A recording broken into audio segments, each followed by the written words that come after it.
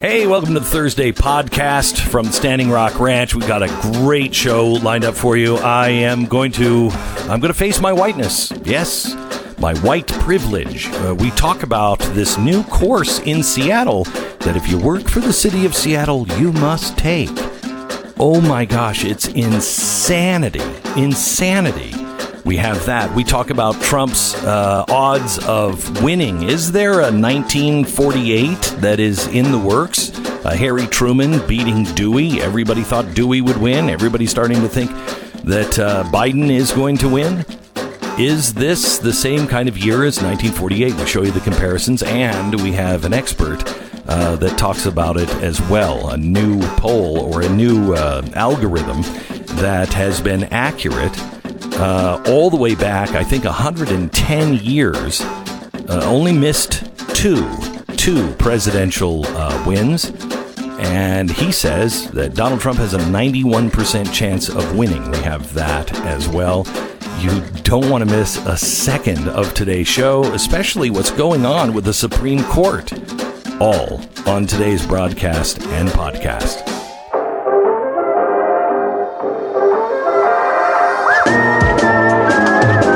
You're listening to the best of the Glenn Beck program.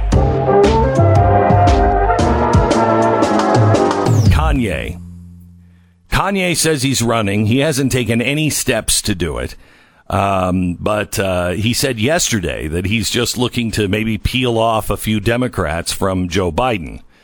But don't laugh at Kanye being elected. I think there's a lot of people right now that be like, why not? Why not? It's 2020. Why not? It would make perfect sense, would it not? It would. By the way, we went back and found I did Stu Does Kanye on Stu Does America last night, and we found a clip from 2016 where I said the next president is going to be a Kardashian. We just have to hope it's Kourtney. Now, at that point, I was not considering Kanye West in a 2020 run, which is very odd. I mean, did he actually come out and say he was trying to peel black people off intentionally? In his first interview, he did not say that. Yesterday, I read that late last night. I don't know where I read it. Okay, but I mean, it's possible. I think he came out and said, look, if I could peel a few people off of Joe Biden, that would be good. Well, the bottom line is, I think he was also critical of Trump, and he's no longer a supporter. Yeah. He said he's taken the red hat off. Which now we don't have to say he's brilliant anymore, right? Like, we're past that. Can we get past that now? Can we go back to when we all thought he was insane as of 2 years ago? Can we get past that? I think brilliant people often look insane.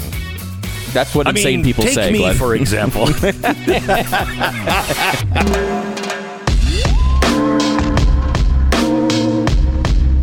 best of the Glenn Beck program.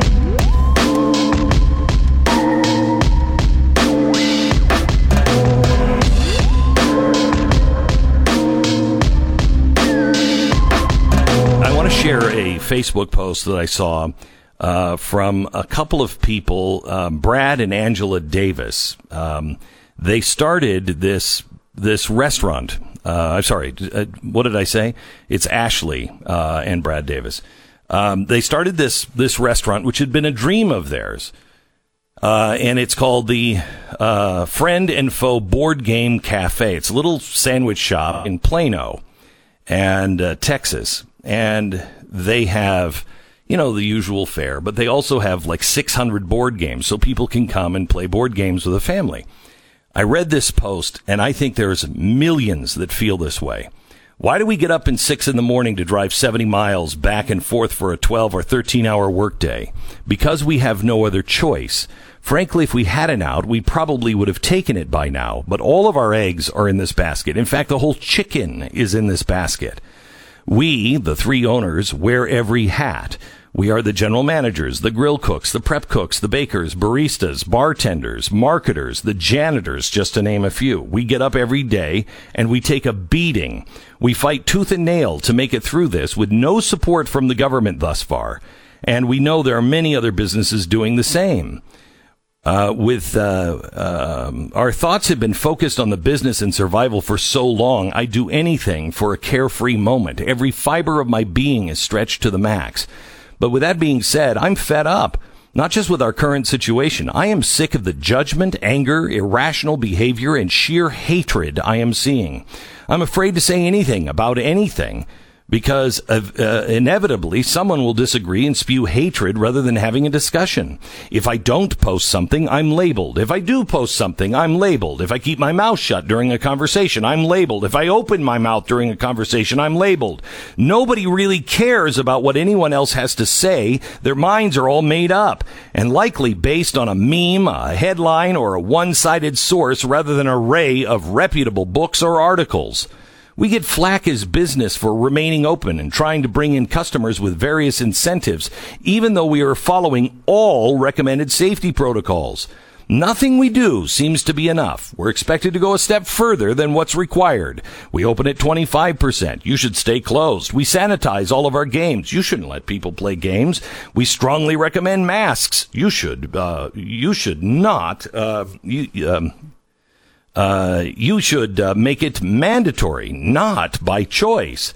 Most business owners can't just throw in the towel and go find another job. It's not how it works. Oftentimes, when one is focused on forced to close their business, they lose everything because we have put everything into it.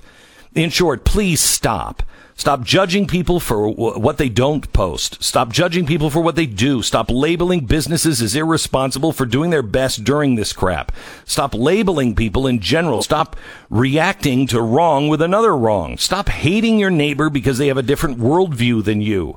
And if you aren't sure what your worldview is, think about it. Read about it. Maybe you'll be able to disagree with someone cordially if you understand the fundamental differences. Amen. That was written by Ashley. She's married to Brad, and they both happen to be on with us now. They live in Abilene, Texas. Ashley and Brad, welcome to the program. How are you? Thanks, Glenn. We're doing good. Just excited to be on your show.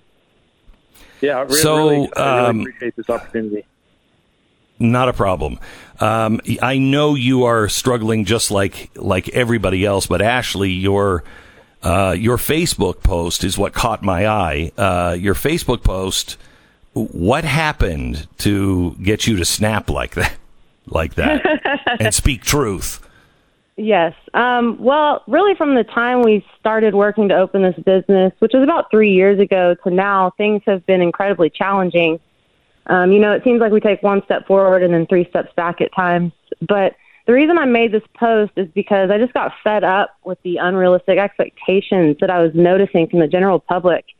And the realization that some people actually expect businesses to go one step further than what is even required as far as the COVID restrictions go, which is just ridiculous. I think there's some businesses who can afford to do that. For example, like keeping their dine-in closed or refusing business to certain people, because they either have like a second source of income or they got a ton of money from the government.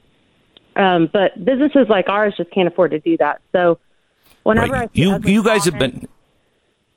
Sorry, go ahead. I'm sorry, but you've been operating on a 60 to 80% loss every day. You need what? At least $1,000 in sales every day. And so I'd say about $800 to $1,000. Yeah. Okay. And you said in your Facebook post that the government didn't help you at all. So you didn't get the PPP loan qualification.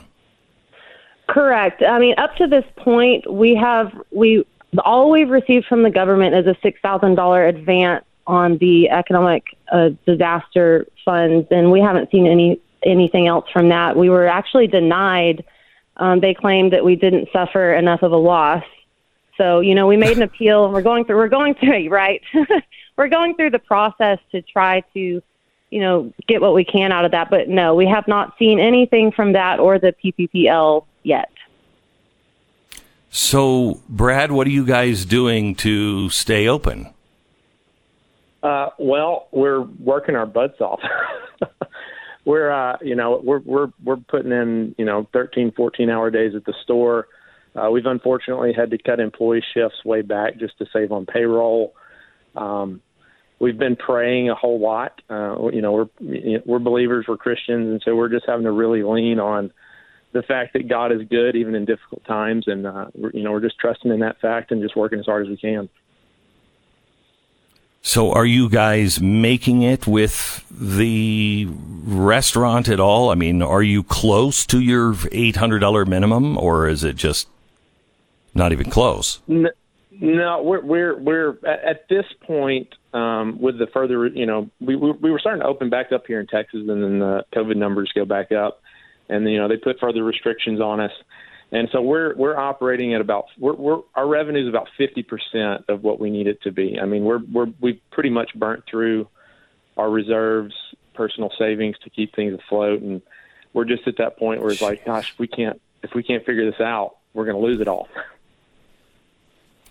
I have been in that situation, and it is the most stressful because there's nothing you can do. There's just nothing you can do.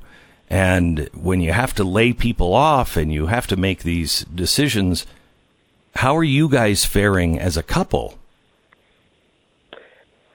Well, like Brad said, we're believers, and we've really had to lean on the Lord during this time. And, in all honesty, it's probably brought us closer together, which is a good thing. I know it doesn't always happen that way, but we really make a good team. We have two girls. One of them is 2 years old. One of them is 8 months old. And so we actually alternate days, and Brad will go one day to the store and I'll have the girls all day, and then we'll switch and we kind of go back and forth. Sometimes we bring the girls up to the store with us. And so we just kind of do whatever it takes. Ashley, it's interesting looking at your post because you could definitely sense the issues that you're having with the business and the frustrations with the business. But the post is really more focused on how people are treating each other. Why did you focus on that? Well, I think, there's a lot of things that happened at the same time in our country. And I think though they're not necessarily related, people are entangling them together and just really acting hatefully towards one another. And it's coming out, on our social media posts and the decisions that we make. And so that's why I focused on that, because that's kind of exacerbated everything. Brad, are you worried that you started a board game cafe because that's going to cause something where, people want to kill each other over a game of Monopoly? You may be increasing the stress. There's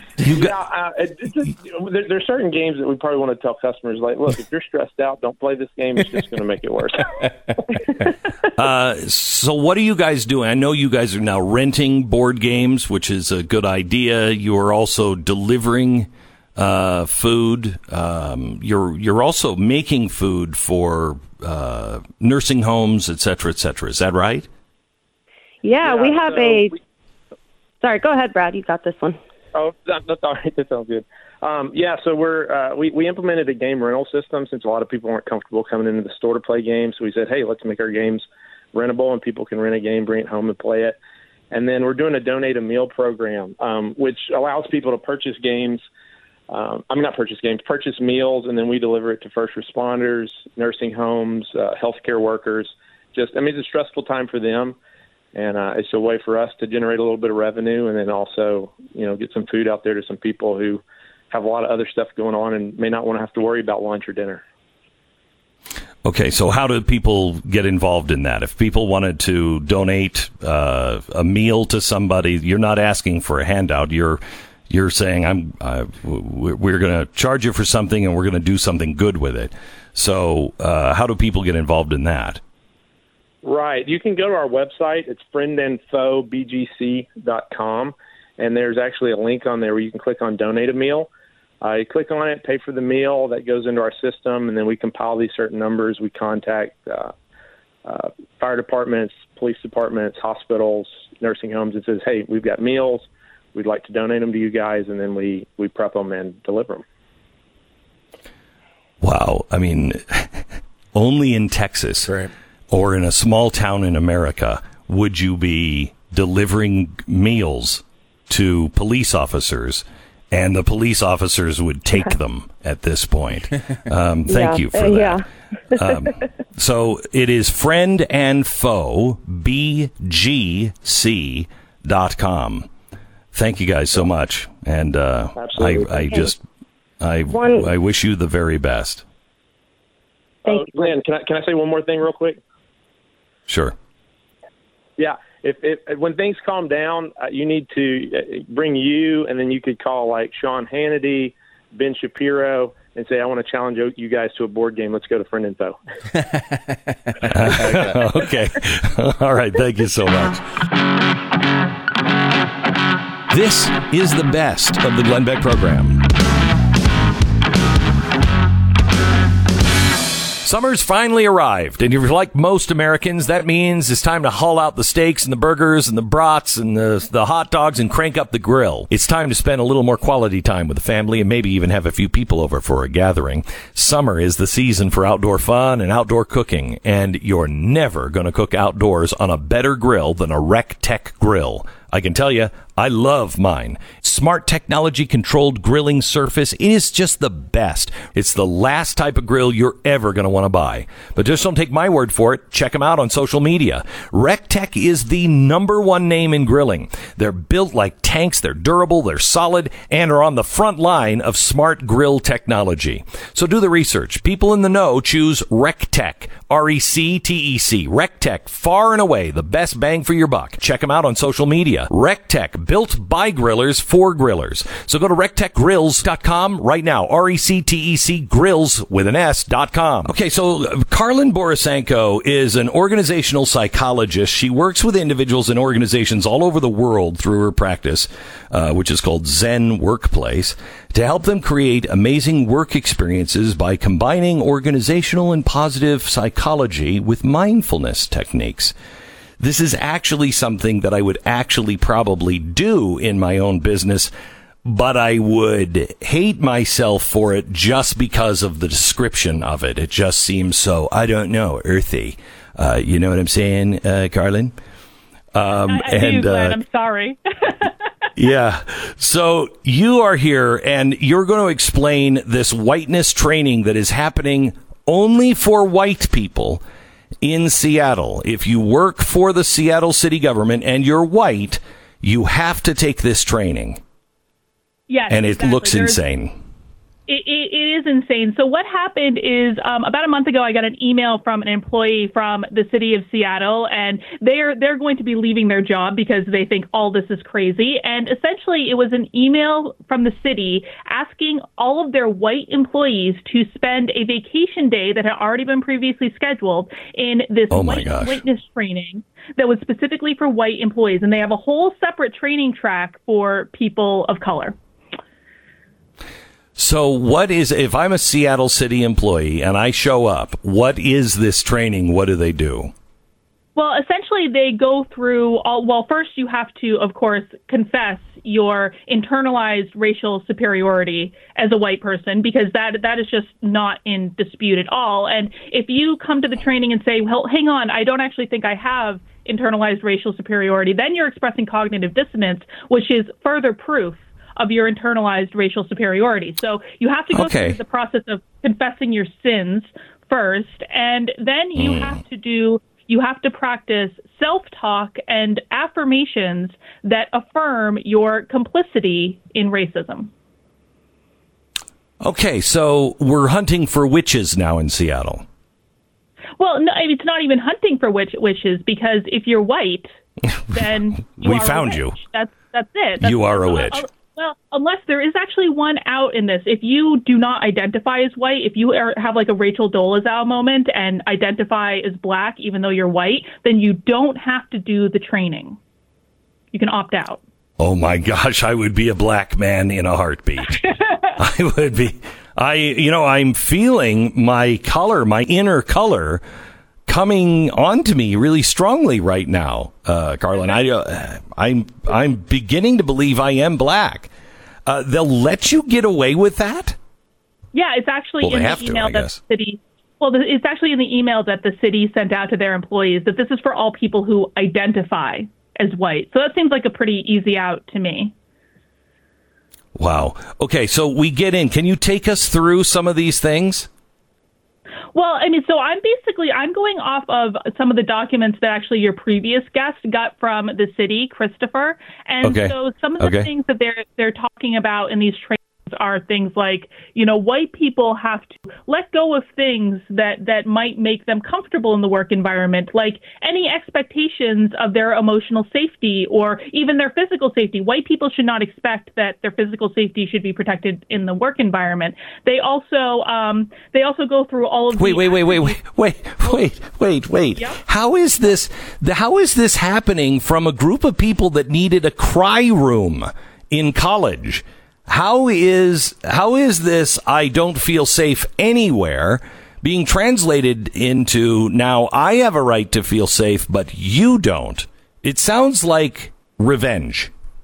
Well, I think that's exactly what it is. But the reality, Glenn, is this material has actually been around for a very long time. So one of the documents that the city of Seattle is using is this document that is 10 years old that talks about the attributes of a white supremacist culture in organizations. And so this training is not new. It's just had a really hefty resurgence in the past couple of months. So what do you mean when I have to confess? Do you sit around and they go from person to person and then you have to say how you were complicit? And is there a right answer on that is acceptable to people?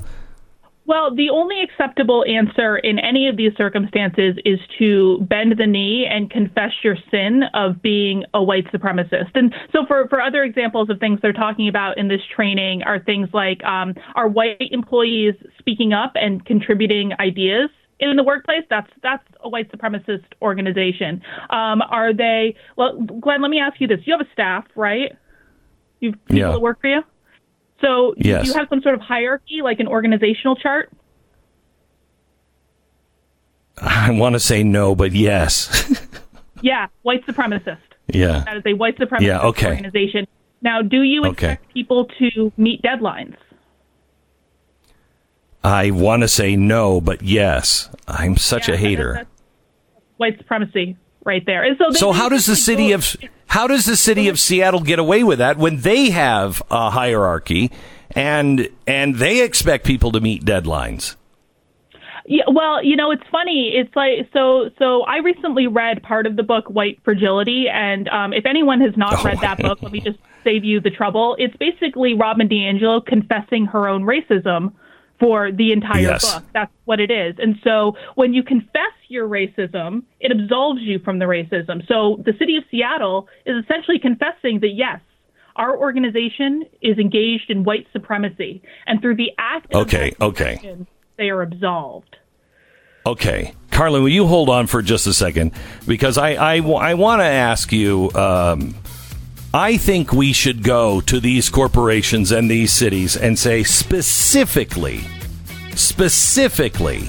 what are your crimes? I want to know your crimes. I want to know specifics on what you as a corporation have done. Lay it all out there, baby. I'd like to hear your response to that. Beck Program. Na, na, na, na.